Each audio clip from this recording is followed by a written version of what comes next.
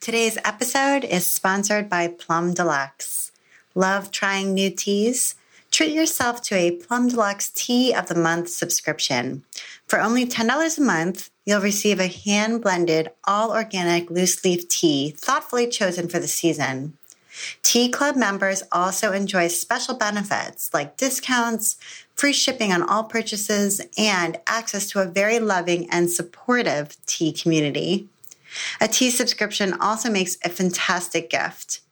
Visit plumdeluxe.com/tea and join now. And now here's the show.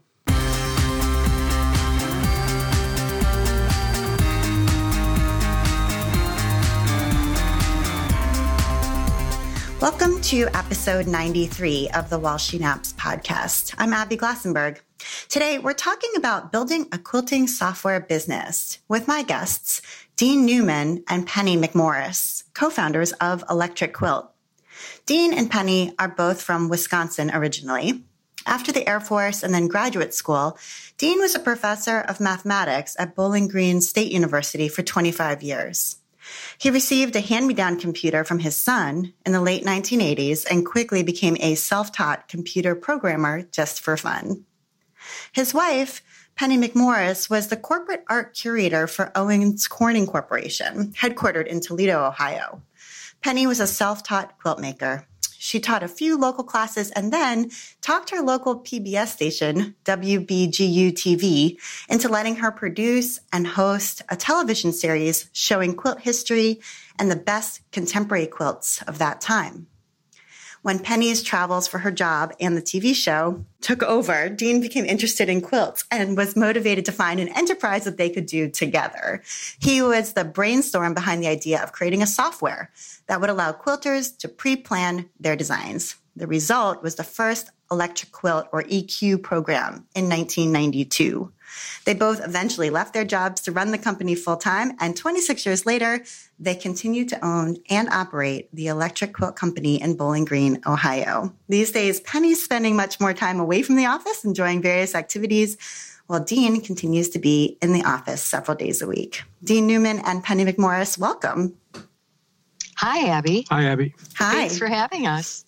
Thank you so much for coming on the show and agreeing to talk a little bit about the history of the company and where you're headed. I'm really excited to hear more about your story. So, sounds like you've done your homework, though, too. I hope so. I try. So I read something, Dean, that you had said about sort of the function of Electric Quilt that I thought would be a good way to kick things off. So you said some people can see a design in their mind's eye before they cut the fabric. But for everyone else, a quilt program ought to be a terrific tool. And I wondered whether you could sort of just tell us what Electric Quilt does. Well, the idea is that it gives people the ability to see what their quilt's going to look like as exactly as possible before they ever start to quilt any fabric. And indeed, we've gotten closer and closer to that goal as time went along. In the beginning, it was a DOS program, and there was no real graphic support coming from the operating system. So it was very crude, but as time went on, Windows got better and better at providing real pictures of what the quilt was going to look like. So I think now it is quite possible for someone to see exactly what their quilt's going to look like before they cut any fabric.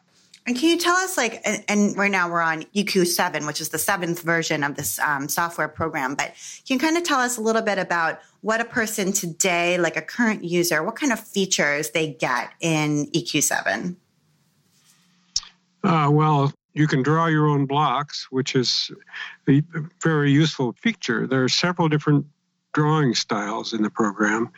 Piece blocks are very popular among quilt makers, especially when you make a block that can be paper pieced, because that makes the construction process very easy. And you can draw blocks specifically designed for paper piecing. There are algorithms in the program that essentially automate this for you.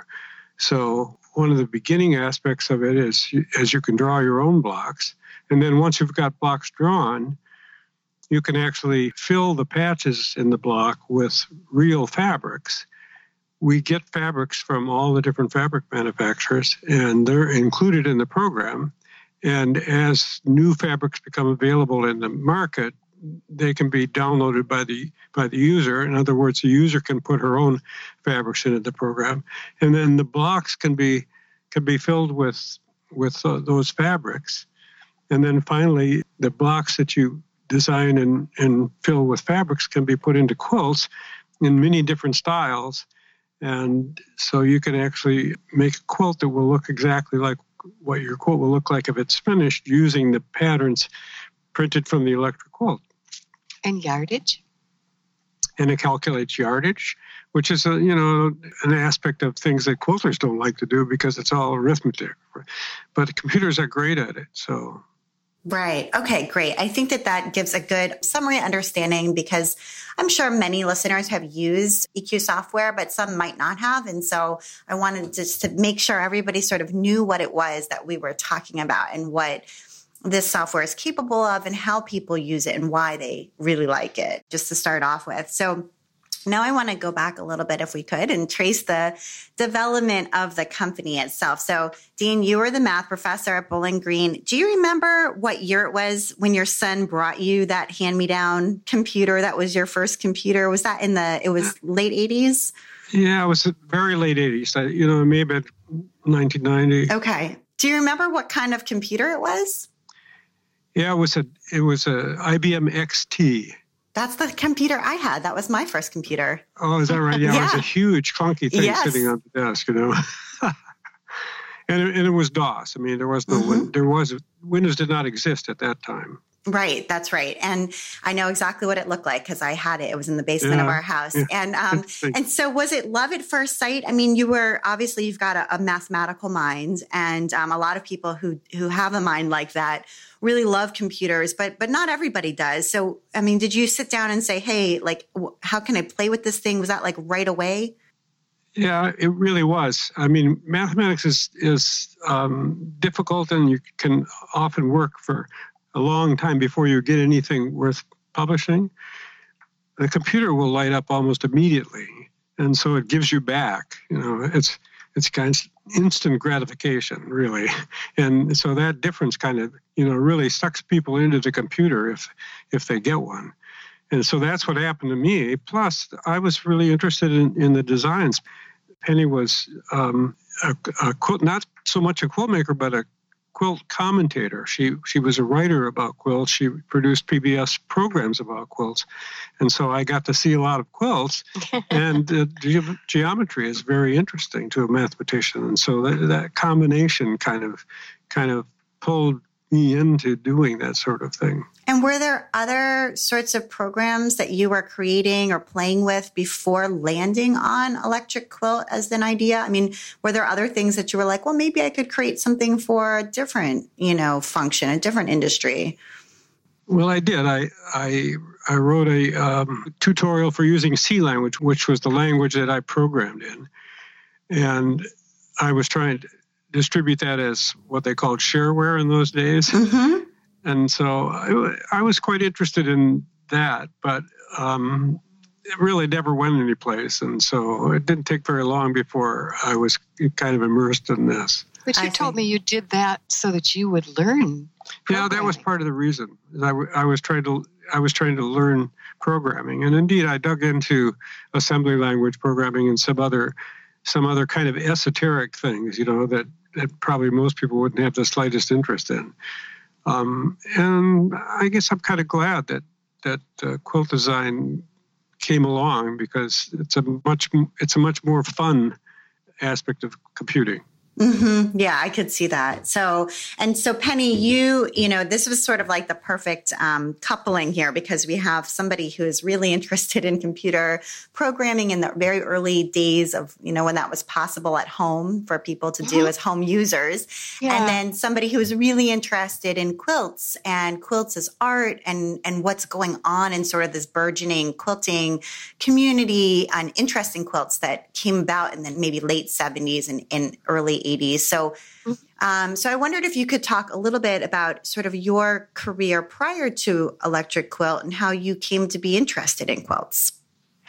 I was young way back then when there was no interest in quilts. And then all of a sudden, largely from England during the swinging 60s and in New York when Jonathan Holstein began showing his collection of Amish quilts and had an exhibition, the Peace Quilt, that went really around the world for 4 years.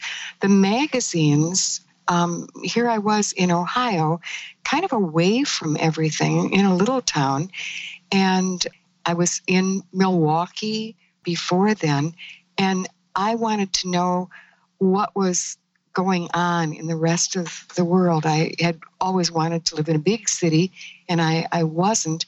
So I would read about quilts, and there were very few quilt books then. In fact, I remember if I would ever find a book that was published, I would buy it. And you could buy every single book, which is amazing because there would be like 2 books a year. It just was starting to be interesting. And so Beth Gutchin had a book, The Perfect Patchwork Primer, that some people will remember. And that was a way of kind of self-teaching how to do it. And I just became very interested in it because of the designs.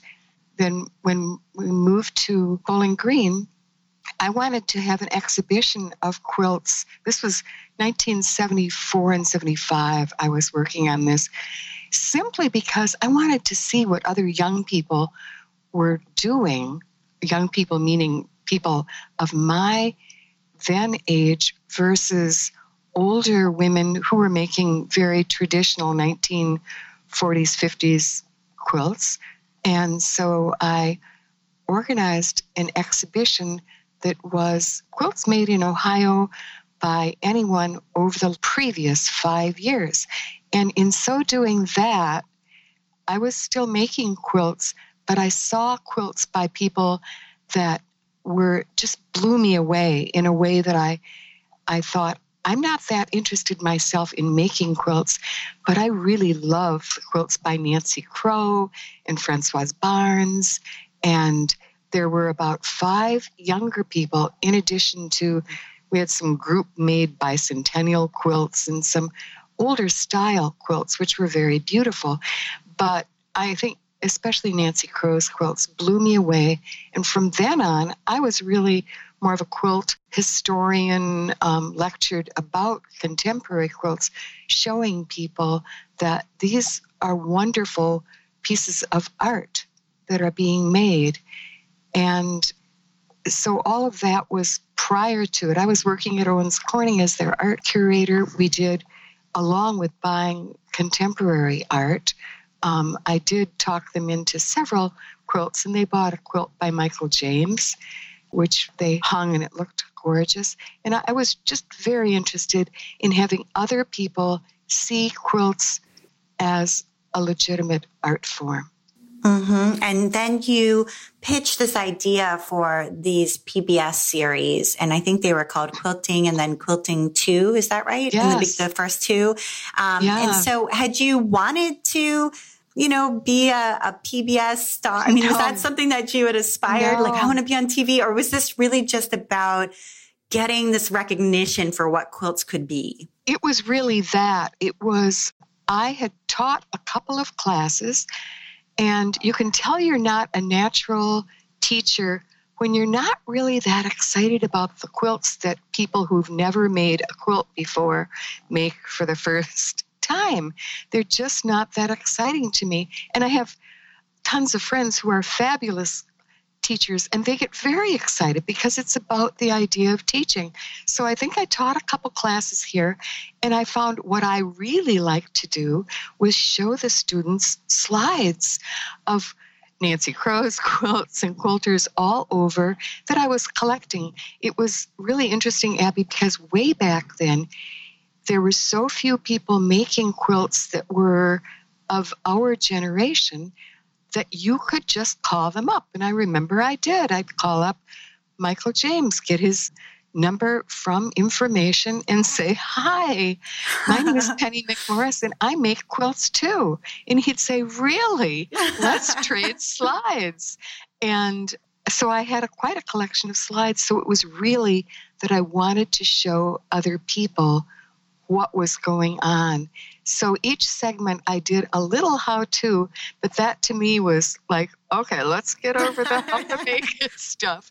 And we can have guests come on, and we can have guest demonstrators, and we can show their wonderful quilts. And so WBGU did a fabulous job. We traveled all over the country to museums and to talk to quilt makers all over. And it was a really fun thing to do, but I got such pleasure in the showing. It wasn't about me. I'm much more introverted. It was about them. And it was great. It was fun. And I'm imagining that it also helped you to connect with the people who were, doing this kind of work all over the country. And it also, no matter what, you end up getting established as an authority of sorts, because there you are talking about it on TV. And so people look to you, so it helped maybe to position you as somebody who knew what they were talking about and who was really keenly interested in this. Yeah, I think it did. And it was at that time, right place, because there was just so little of it. And there were so many wonderful people making quilts. And interestingly, quite a few, like Terry Mangett from Ohio and Nancy Crow and many other people. And then you had a third show a little bit later, The Great American Quilt, which was really focusing on the more contemporary, maybe style of quilts. Mm-hmm. That was 10 years later. So by then, there were lots more people.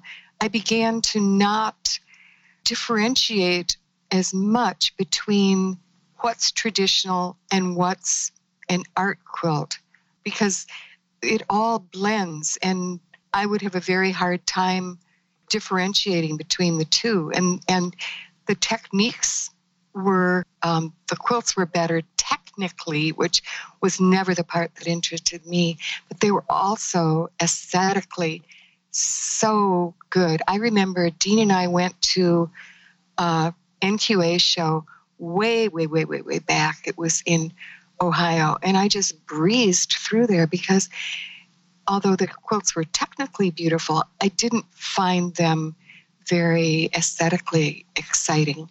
And now they're just like mind-blowing quilts all over the place, and they don't need to be categorized. Mm-hmm. I don't think. Yeah, I agree with you 100% on that. Okay, so we have the two of you with your very different interests, and you come together, and I'm interested in thinking about how this software really got started. So, Dean, it sounds like that was your idea initially, that, hey, I could turn sort of Penny's love of quilting into something that we could do on the computer. Yeah, that's true. I mean, really, I worked at, making a computer quilt design program in a DOS environment for a couple of years before we ever got to try to go public with it. I mean, it was just fun, Mm-hmm. I think, and indeed, all along, it's really been driven by the kind of fun of it.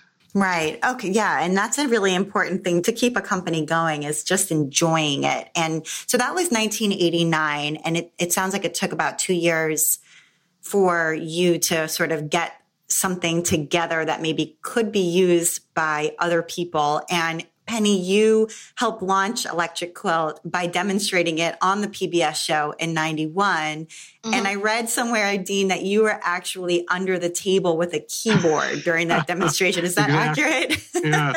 He had been up all night before making it do things. And although I think a lot of people feel like I would have been at his shoulder telling him, well, quilters would like it to do this, and you should make it do this. I had nothing to do. I had never seen what he was working on. He did it all himself. And so I was not even using a computer then. I had no idea. But I knew there were beginning to be people using technology, and we had a show about people using technology for quilt making. And so he'd been up, he had just made it able to fill a grid with blocks. And so I hadn't even seen it. I had no idea. And I walked to the computer. I smiled into the camera, and you do a great job. I will post the link to the video so people can watch it, and it's on the Electric Quilt website as well. But you do such a convincing job that before I read this, I really did not realize it wasn't. It's all fakery. It's all fakery. And then afterward, when all the movement was him doing it, but you never saw him, and you saw my hands, and then the camera, of course, come back to me, and I think I said something about, see, wasn't that easy? And in the real show, the only time you see Dean is at the very end. The camera pulls way, way back for an overhead shot, and you can see Dean kind of walking, but no one would know. They would think he was a stagehand. Mm-hmm. Trying to stretch out my legs after crawling under that table. Right. I want to take a minute now to tell you a bit more about our sponsor, Plum Deluxe. Plum Deluxe is a really excellent loose leaf tea company. Every blend is handmade with so much thought and care. Plum Deluxe was founded by Andy Hayes, and Andy believes in creating moments that matter. And he does that through tea. Based in the Pacific Northwest, Plum Deluxe sources all of the individual ingredients and then blends them together to make unique tea recipes. The teas are organic and fair trade and are made fresh every week. I got a Plum Deluxe tea subscription for my birthday this August from my sister, and all through the fall, I looked forward to receiving a delicious tea in the mail every month. It was such a great gift. And I actually ended up giving a Plum Deluxe tea subscription to my good friend, Leah, for Christmas this year, too. Plum Deluxe has one of the few tea subscriptions with a caffeine-free option, which is really nice. And they've recently doubled the number of a la carte teas that are for sale in their online shop. So if you try something and you love it, you can actually go on their shop and get more of that exact tea that you love. And Tea Club members get free shipping. So that's an awesome deal. Andy has a great business at Plum Deluxe, and I really love to support him and to receive awesome teas in the mail. So I hope you'll give them a try at plumdeluxe.com. And now back to my conversation with Penny and Dean. So it sounds like you were pulling it together literally the night before, and was it really ready for prime time? I mean, was the software actually usable by other people yet, or was it really kind of in the demo stage? No, it wasn't finished. It took another year. So were people interested who saw the program? I mean, who saw the TV episode? Did they write in? Or, I mean, how did you know that it wasn't just the two of you who thought this was a good idea? They called and they wrote the station because they wanted to know about that computer program that you showed on your program. And so the station would pass along their name and address. That was very nice of the station. They took the name and address, and I just saved them on little cards and put them in a shoebox. And my daughter was home. She was a high school senior at that time, my older daughter, and she said she was moving to San Francisco and that she would leave when the shoebox was full. So believe it or not, we did fill a whole shoebox with names and addresses because there was no email back then. There was no easy way. So we just collected them all. And then when it was finally ready, we sent them all a little brochure. And it is so fun because so many of those original, what it was called EQ Electric Quilt, not one back then. It was just the original, but we now call it EQ1. So many of those users are still with us, bless their hearts. I mean, they take great pride in it. And I'm just so amazed that they've been with us for 25, 26 years. Yeah, that is amazing that they've stuck around this whole time and seen it change from a DOS program that didn't even have a mouse that you would use the arrow keys to draw to what it is today. You know, that says a lot that they're still using it and loved the idea of it so much from the beginning. I also think it says a lot about them because they were very early quilt makers and they're still doing it. And again, it amazes me. Yeah, right. They were both early adopters of technology and early quilt makers in this sort of modern era of quilt making, well the new said. era. Yeah, that's a great point. So when you did send them the brochures and they placed an order, you were mailing out floppy disks? Yes, we were. 5.25-inch floppies. We had a binder. I think we were basing it I was working at Owens Corning then, and I looked at what they did. They had binders that fit into a slip cover. So that's where we went. We had a loose leaf user manual that we had written, and that went into a gray binder with Electric Quilt and the logo printed on it, and that slipped into a notebook and into the binder. So we were mailing that out to people. Very downtown. Basement. Yeah, it looked snazzy as I remember it. Cost a fortune. I bet. I bet. Both to print all of that and then to ship it all too. That's a significant investment. And how did you name the software Electric Quilt? Because I think it's a great name. It reminds me, my husband grew up in New London, Connecticut, where Electric Boat is located right nearby. And it just reminds me of Electric Boat in that same way. It's got this sort of nostalgic feel to it, but also sort of, I don't know, it's just a great name. And I just wondered how you arrived at it. We were driving to Chicago, I think, right? I think so. And just sort of chatting about it. And I don't know, it just came to me as a good idea. Yeah, like most names, you throw out all kinds of awful names, and then one just kind of clicks. Mm-hmm. And it settled pretty quickly. I remember my father always used to refer to quilts, as I'm sure a lot of people are used to this, as blankets. You know, like, oh, your blankets. And so we all thought of electric blanket. Oh, right. Quilt. I hadn't made that connection, but you're right. There is that connection too. Okay, so you were shipping out these floppy disks, but it sounds like you were both sort of still keeping your day job at that point. That's right. Yeah. I was working 3 days a week, and Dean was teaching. Yeah, and I think a couple of years after we started that, I retired from the universities. Mm-hmm. So I did keep my day job for a couple of years. For a while. Yeah. Okay. Right. And you were also doing all of this out of your home until you rented some space. And can you tell us what your space is like now? What it looks like where you are right now? The world headquarters. It is the place people in Bowling Green know as the place they used to get their driver's license at. And so it's really aesthetically, I could lie. I think humble hardly says it. I could easily lie.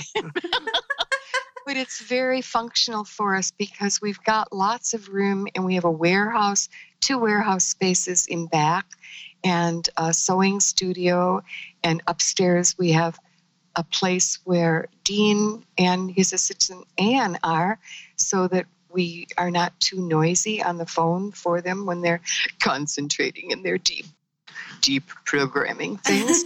And it's a really good functional space that is probably by most standards pretty affordable, because Bowling Green's a small town and we have good access for UPS pickup and really everything that you could need, except aesthetically, it's not a pretty place at all.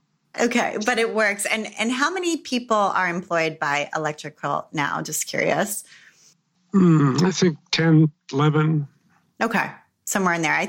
Just to give people a sense of the scale of the business as it stands now. Okay, so we have our original Electric Quilt software, and then it's gone through a lot of versions since then. And along the way, you created Dean, you created something called Block Base, which was a computerized version of Barbara Brackman's Encyclopedia of Pieced Quilt Patterns. And I wondered what things you learned from focusing on that project for a little while that you were then able to take back to EQ. Actually, that was really great. It was very helpful in terms of developing EQ because it really stretched the drawing tools. In order to draw all those blocks, there's something like 4,000 plus blocks in that encyclopedia. And so there are a lot of drawing challenges for the early program. Of course, you had to have a mouse in order to do those things. But many drawing methods were actually the result of having to try to do the block-based blocks. And I always thought it was a wonderful resource for people because basically Barbara tried to get the entire history of the pieced quilt block in the U.S. So it was really quite a remarkable thing that she had done. And so we got to lean on that to make a new product, but moreover, to develop drawing tools that were up to it. Right. And then those tools then enhanced later versions of EQ. So it's interesting sometimes when we take on a different project, how we then come back to our own project with new insights. Mm-hmm. That's an interesting point. Yeah. So, okay, let's talk a little bit about the 3.0 version. By then, you were faced with some competition in the marketplace. Other companies were popping up and had some similar ideas. And it sounds like there was some pressure to convert from DOS to Windows. Windows was sort of becoming something that people desired and liked and found to be user-friendly. And so I just wondered if you could take us back to that time and describe a little bit about what that was like when these competitors popped up. Oh, I'm laughing because I'm like the least competitive, and you're taking me back to the dark days. We had competitors that we were really good friends with, and some that we were not as good friends with, and it was difficult for me simply because I like everyone to get along, and I just can't stand competition. But Dean, you were working on, Abby's right, the pressure was on for you to develop a Windows program. And our users were, kind of like demanding because it had been a while. And can you talk to that? I do look back on that decision to stay with DOS for EQ3 as an error. Nevertheless, it at the time was very daunting to move into Windows. In fact, we actually hired two different companies to try to help us transform the program over into a DOS program. We hired an Indian company, Ashk Software, and then we hired a company named Building Block Software that was out on the East Coast someplace. And both of them spent quite a lot of time actually in transcribing the program into Windows. And basically we got virtually zero out of it, all of that investment that we made in trying to get other companies to port the software over to Windows. And so we stuck with DOS for EQ3 because we had, so much invested in it already. And then of course, we just had to get down to work and learn how to program Windows. Right. Yeah. And I wondered why, what do you think it is that helped Electric Quilt outlast everybody? I feel like now when I look at and I have lots of friends who are really avid quilters, professionals in the quilting industry, and they all use EQ7. It's like industry standard. And I just wondered what you think it was that helped you outlast them and arrive at being in sort of the premier spot. Hard work. Yeah, I really think I'm not a programmer at all, and so I don't, of course, understand it. But to mine, this sounds like brag, and I don't mean it to, but Dean he worked really hard, and he never took an easy out that would be easier programming. I've asked him, well, why are you doing all that? Because, I live with the guy. I would see him, just struggling and staying up. And, working so hard and worrying about it. And it would take us often longer to get a new version out, years. And I think he wanted it to do what he wanted it to do, and he would just keep at it. And I think that, and we also tried to listen to our users and really help them. It was very important to us that once you bought the program, that we help you use it, because people are busy. They don't want to sit down every time and read an entire manual. And so if we're there to help them, it helps a lot. I think another aspect of it was a fortunate time for us, in that we were both really able to retire from our day jobs and then work pretty full-time on this project. And I think some of the other people that were in the business didn't have that. Oh, that's really true. Yes. Mm-hmm. This became your passion and your full-time focus, and that focus combined with hard work. And I also think that customer service point, Penny, that you were making is really important. And I know that that's been something that you've worked on in more recent years. And I wondered if you would talk a little bit about EQ's customer service and what your approach is to providing customer service to quilters, maybe new quilters who have just started using the software, or quilters who are new to the software, and then those who maybe have been using it for a long time and have more complex questions. And how do you think about and approach customer service? Well, I have always been interested in the other, whether it was the other quilt maker whose work I admired, or I like helping people. It's just the way, we're all really different.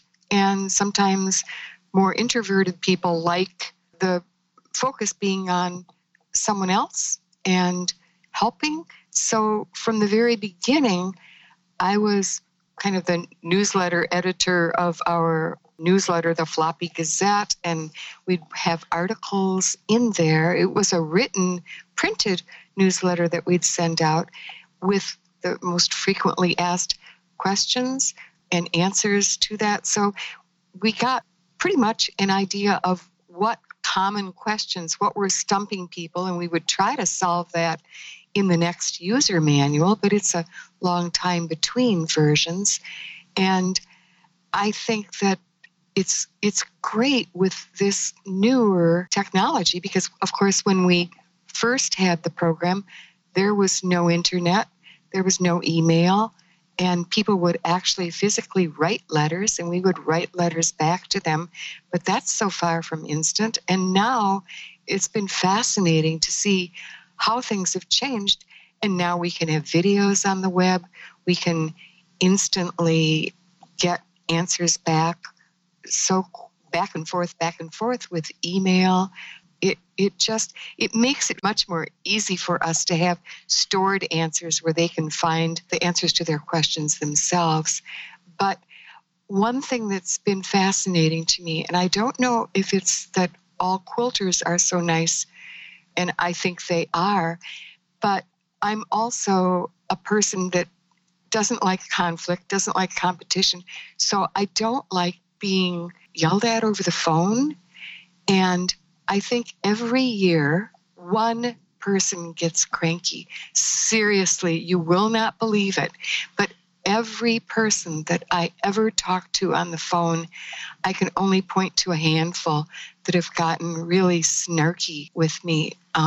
One woman, in the middle of the talk, I finally said, "I am trying to help you, and you are not being very nice." And everybody in the office who heard me kind of like their eyes got real big, like, what is happening?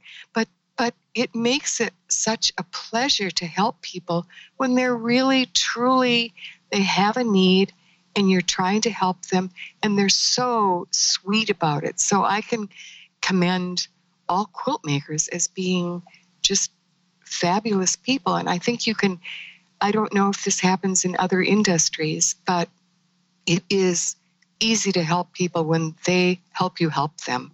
And That's a great point. Yeah. And I wonder what like the common objection is, somebody who maybe walks into their local quilt shop and is just browsing and sees something about, EQ7 there or hears about it from somebody and sort of immediately is like, oh no, that's not for me. I wonder what sort of, when you dig in a little bit, what they worry about or what they immediately think they can't do, with this. I think they worry about being able to use it. I think it seems daunting for people who haven't used a design program and they worry that they can use it. I remember the first thing that attracted me way back when I was not, I had never used a computer. Someone said there was the word processing program, WordPerfect. Yeah. And another woman said to me, well, that's what I use. I use WordPerfect. And I thought, oh, if she can do it, maybe I can do it. And I was very against trying because I thought, oh, it's just going to be way too hard. And I found it wasn't. Mm-hmm. I think they're intimidated. Yeah, but maybe that influence from a friend or from somebody who seems similar to you and seeing that they're able to do it gives you that confidence that, yes, okay, if she can do it and she's sort of similar to me, maybe I can do this too and I should try. And then knowing that help is out there and you've got great resources on the EQ site to help people who are beginning or who have more complex projects that they're working on. And so I want to talk a little bit about the software's future. And Dean, are you still doing all of the programming or I know you have a Mac version now. EQ7 is also available on the Mac version, which is something that users want. It's similar to that DOS to Windows conversion. Yes, they did. And did you have to hire a company to help you with that? Because writing Mac software is completely different. Actually that Mac version was a port that was done by a company called Crossover. They actually have a commercial version too, but they'll take on a client and convert the client software over to Macintosh. And so that's what we did with them. We also wrote an embroidery program based on the electric quilt, again, using a third party, Pulse Corporation, to actually outfit EQ for doing embroidery. And then since that, we've hired a couple of programmers. One of the programmers is basically concentrating on internet, and now we're able to download software and to take a lot of advantage of the internet, which seems to be where things are heading.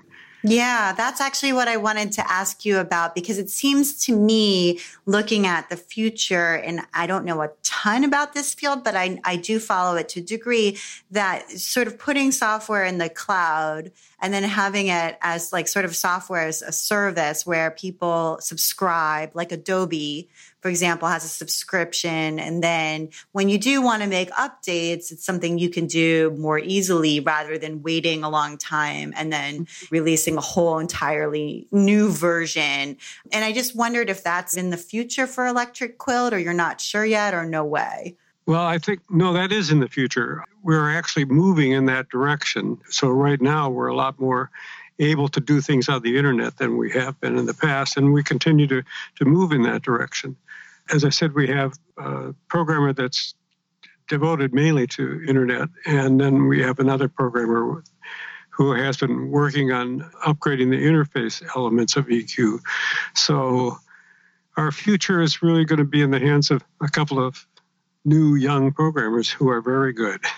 Mm-hmm. That's interesting. And what about an app? I mean, this seems like something maybe people would want to use on a tablet, for example. Is that at all something you're thinking about? Yeah, it's something that we have thought about and are thinking about. To do the sorts of things, the electric quilt on a small framework like an iPhone or an iPad, very difficult. So it's something that could happen in the future. I hope it does, but we're not really there yet. Mm-hmm. Yeah, I imagine there's very particular challenges to doing it as an app because it is such a powerful program, and it has such good functionality that to be able to make it as an app would be hard. I think a more likely scenario for an app for us would be something that took a piece of EQ and gave the user access to it. For example, possibly calculating yardage would be something that could be done as a separate piece. But we're still in the throes of, thinking about those things, and we don't have a definite plan. Mm-hmm. Yeah, that's okay. That's good to hear. And so, Dean, have you ever made a quilt after all of these years? Not even close. No. Even though you love geometry and you love the software behind it, but making the actual quilt is not in the cards for you, it sounds like. No, it really isn't. I do enjoy seeing the quilts, and I think some of the quilts that our users have designed and which they can see on our website now will actually blow you away. But no, I'm not going to make something out of fabric. Little thimble fingers. Is there a particular designer who stands out in your mind, who has been using EQ and really making things that are stunning? Is there one particular person who really stands out, like, wow, she's really using this, or he's really using this in a way that's amazing? Well, I think, we have a number of teachers that teach all over the country and do go to various quilt shows. They're all really good. And so I admire them. We're actually picking up some new ones too. So I hate to name one name, but I continually get impressed by a lot of the quilts in our quilt gallery on the internet. They surprise me so much when I can look at them and I can't tell how they were designed. They know the program so well. And so I think of some of them, and I can't think of, nor do I really want to point out one particular one, because there are just a lot out there. Mm-hmm. That's where I go to when I want to be impressed by the variety of what can be done. And I know that both of you have children. Penny, you have 2 daughters, and Dean, you have a son and a daughter. Are your kids at all involved or interested in the business? And do you foresee any of them as wanting to take over at some point? Speaking for myself, no, neither one of them would be interested in the business. My older daughter, Erin, is a fabric designer, and my younger daughter is a freelance writer, and she has done some PR work for us. But as far as being involved in the business, no, they're both freelance, so they have their own businesses, really. Mm-hmm. And my kids too. They're both, they both have their own careers, and they're working actively at them. And I don't know that they wouldn't be interested, but I think their interests are elsewhere at the moment. Right. So what do you think is going to happen when it's time for you to retire? I mean, do you feel like, are you going to sell it to the employees, or how do you think the future is going to look? The employees are just going to continue running it. We have kind of two tiers, the oldsters and the youngsters. And we have a group of people much younger than us that are now more in touch with current trends and ideas and technology, and they're full speed ahead. Mm-hmm. Okay. And the youngsters are, in fact, really running the things right now. Yeah, they're running the business, really, and doing it very well. And do you have an estimate of how many users you currently have? How many EQ users there are out there? I don't. Yeah, I think the ballpark figure I have in my head is 60,000, 80,000 maybe users of this version. Mm-hmm. But that's not a number that I worry about too much. Mm-hmm. And just can you tell people how much it costs? I mean, I think it's one of the things that some of the people listening might be thinking is, oh, well, I might want to, try this out, but how much is it going to set me back? So will you tell us how much it costs to get started? I think the program is about $189. Okay. Can I get a little help from outside here? Yeah, he did $189. We're both looking at each other. He looked at me and kind of like mouthed, and I'm kind of like, well, I don't know. That is so stupid to have that a product. Sounds right to me. I think I did look. I can just go upstairs and get one, so I don't have to worry about it. I did look, and I think that sounds about right. So, all right. Great. And I wanted to make sure that we got to some of your recommendations, because the listeners to the show love to hear what people recommend and what they're enjoying right now. And so, Penny, it sounds like you are a photographer, or at least as a hobby, enjoy photography. And you wanted to recommend the website Fuji Love. Yeah, I have an older Leica digital, and I have a new Fuji X100T, which I bought without knowing how to use. And there's a website called Fuji Love that has videos of people explaining how to do things. The camera is a very small camera, perfect for street photography, which is what I love, is just shooting unusual things that you see when you're out. It's not landscape photography. It's not portraits. It's just, I saw this. I really liked it. I saw a reflection in a window. I saw a face in a crowd that was very interesting, that kind of thing. So Fuji Love's a great site for that kind of thing. And Dean, you wanted to recommend reading about particle physics, which is maybe not something that lots of listeners do, but tell us why that excites you. He's a fun guy. What is it about? Well, listen, my husband is really interested in the bond market, so I understand being married to a really fun guy. It's fine. I got interested in that because the last few years, they've just made extraordinary advances. And then, this Higgs boson thing, they're really starting to understand the nature of the universe in the small. So it's pretty fascinating. And it's been quite in the news because of the extraordinary advances that have been made. When I got out of graduate school, I thought, I finished my education. Oh, he's getting emotional. So I must know everything. Right. But there's no way anybody knows everything. And it's, that's just the beginning, Right. Yeah.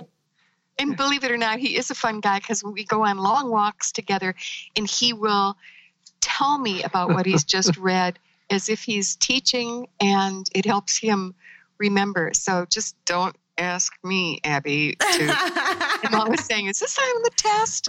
Yeah, totally. And like you, I actually do know a lot about the bond market now, because I have the same. There you go. So can you give us some recommendations?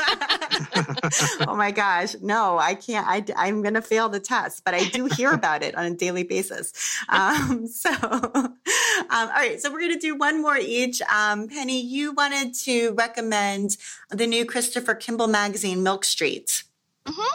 I am home more, and so I actually have more time for cooking projects that involve time when you have to, like baking bread, where you have to, you start something at 9 and then you have to knead it at this time, and, like taking care of a baby. So I like Christopher Kimball he resigned or was fired maybe from America Test Kitchen. Right. And he started his own magazine, which is also scientific, but I like that science behind the food. And it was kind of a pretty magazine, and I found all kinds of tips in the first issue. I got sent a free one in the hopes that I would subscribe, and I did. And so many people might not have seen it, but I thought it was really good. I learned a lot. Excellent. Okay, great. And Dean, you wanted to recommend some apps that are helping you to sort of brush up on and study Chinese that you have on your phone. Abby, I say, he's a fun guy. Well, actually, I think there's an app. I think the name is Pleco. It's Pleco. It's a Chinese dictionary, and it's just absolutely amazing. I mean, because Chinese is enormous. I mean, because it goes back so far. So every one of those characters has hundreds of different uses, and a dictionary to tackle that. I mean, I'm just so impressed with these guys. So yeah, Pleco. Did you have a proverb you were going to no, I didn't. try out? Oh, okay. I can't get him to try to talk it. That's great. Well, that's really good. And I think there are people out there who would enjoy checking that one out. So that's a really good recommendation. So thank you for all of those. And Penny and Dean, thank you so much just in general for taking the time to be on the While She Naps podcast. I love talking with both of you. Thank you, Abby. Thank you, Abby. It was fun. It was like having a cup of coffee. Oh, good. That's my goal. So you've been listening to the While She Naps podcast. I'm Abby Glassenberg. Visit my blog, whileshenaps.com, where you can sign up for my email newsletter to get the best in sewing and blogging and small business delivered right to your inbox each week. And today's episode was sponsored by Plum Deluxe. Love trying new teas? Treat yourself to a Plum Deluxe Tea of the Month subscription. For only $10 a month, you'll receive a hand-blended, all-organic loose-leaf tea thoughtfully chosen for the season. Tea Club members also enjoy special benefits like discounts, free shipping on all purchases, and access to a very loving and supporting tea community. A tea subscription also makes a fantastic gift. So visit plumdeluxe.com/tea and join now. Thank you so much, Plum Deluxe. And if you enjoy the show, tell a friend about it. Thank you so much, and I'll see you next time.